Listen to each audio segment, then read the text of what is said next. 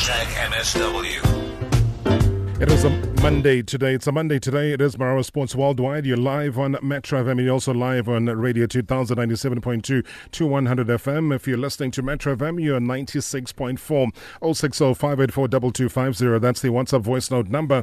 And we will get to that social media interaction. It is #MSW. And do give us your thoughts as you follow all of these conversations. As we said, we started off here at home with John Comitis. We went to Leboang Piri, all over there in France.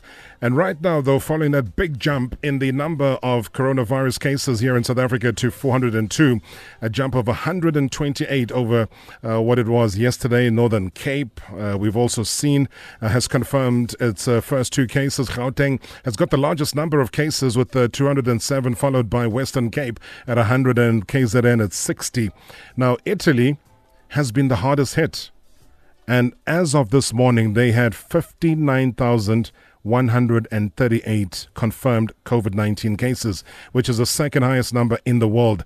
According to a tally which has been done by Johns Hopkins University, now, among all the people with the virus in the country, 5,476 have died. That is a case number confirmed. 5,476 deaths. Now, in order for our nation to know the seriousness of this pandemic, we head over to Italy now to speak to Mattia Ferraresi. Mattia, thank you so much for your time. And I know I've read your article in the Italian newspaper, Il Foglio, and if I'm messing up any of these pronunciations, do forgive me. But Mattia, thank you so much and welcome to Marawa Sports Worldwide here in South Africa. And my condolences firstly to all of the people that have lost their lives in Italy. Thanks. It's good to be with you. Thank you so much. It's been hard, hasn't it? How are you? Firstly, let me get a personal response to all of this. How are you? How has this changed your day-to-day life, Mattia?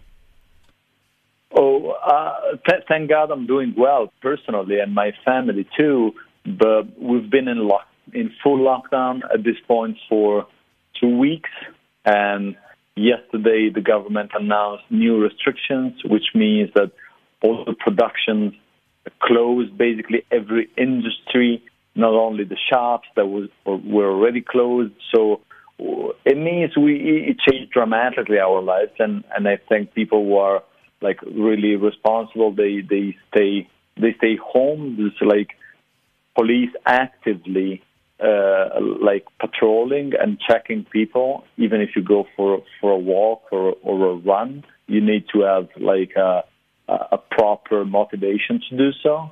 And right now, I think we took the harshest measure any democratic country ever took so far. Whew. You know what was so striking, Mattia, and we've got to share this with South Africans, and I said this when we started the show before I put you on hold, is just how South Africans are so easy about everything. You know, it's almost like a pandemic that is far away. It might not happen to us, although South African numbers of infection is growing. And one of the things that you're warning about in the article, and I'll take it from the top, is that you've warned others not to follow in Italy's selfish footsteps regarding coronavirus. You were saying that, and I'm going to ask you why were you saying that, you were too selfish to follow suggestions to change the behavior. Let's pick it up from there. Yeah, I think you described as easy, and this is exactly the description I would give talking about my country like 3 weeks ago. We anticipated every other Western country somehow, and we were completely laid back and selfish in the sense that it took, myself included first, I don't want to be taking out of it. Sure. It took us a long time to understand that our individual actions affected other people, and the only way to sort of curb the contagion was to just make an individual choice of really follow the instruction, not just thinking, okay, that's fine, and maybe I'm young, maybe I'm healthy, so it's not gonna be bad for me, because I've heard that strikes mostly elderly people, people having pre-existing conditions, this kind of reasoning. It was out there for weeks, and those are weeks that Italy lost. In those weeks, Robert, people got infected, and these are the people that now, in these days, are dying, because we're talking about maybe 2 weeks ago, and are dying by the 100 every day. So I couldn't stress enough how much complacency, when the threat didn't seem so, so pressing, so urgent. So in Italy's case, it was like 2 to 3 weeks ago. Complacency there is coming to a cost that is really heartbreaking. So I can't stress this enough for other countries that now are starting to see the contagion spreading and may think that this is slow, the numbers are small. That's exactly what we thought 3 weeks ago. That's exactly the mistake we made in like basically wasting time, which is the thing you need the most, and the thing we lack the most is time to act. And that is captured. And I watched the first report that came through on Sky News over the weekend, and it showed what was happening inside the hospital. It showed again that your intensive care unit already was at capacity. Doctors were being forced to start making some very difficult decisions about who they have to admit. I mean, that does not come as a surprise given the behavior in the beginning, Mattia. Absolutely. This is the thing we need to keep in mind all the time, and I think we struggle to understand it at first. The problem is not to cancel this virus. We don't have a vaccine. We can't cure it. The only thing we can do is slow it down, is mitigating it, which means that not too many people get sick at the same time, overwhelming the healthcare system, which is exactly what happened. And I have to tell you the ugly truth about the numbers that you just quoted while you were introducing me, which are absolutely correct.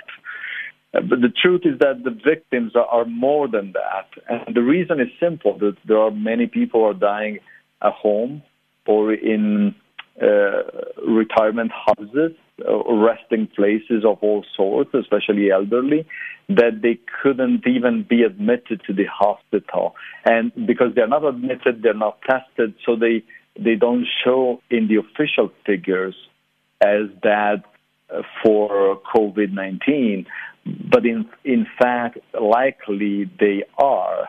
It's just they are not reported because the hospitals are at capacity, at least in northern Italy, where the outbreak is heavier, and so they don't have a chance to be treated. And so this is just to give you a sense how bad the situation is. Unfortunately, right now is even worse than the number tell. It's definitely a little worse. Sure. Mattia, I'm going to ask you to stay on the line. I need to take a quick ad break, and I'll come back and we continue our conversation.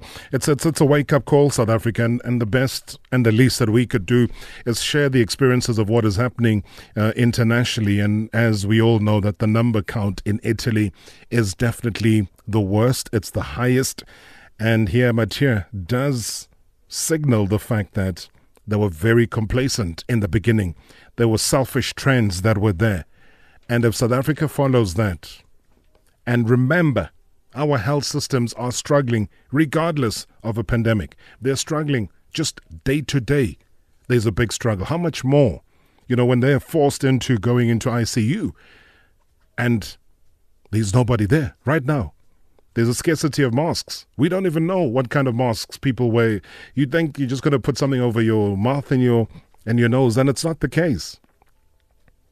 It isn't the case. They'll describe to you a 3-layered type of mask that you need to wear for all of this to happen. But we'll continue. Mattia's on the line, live from Italy.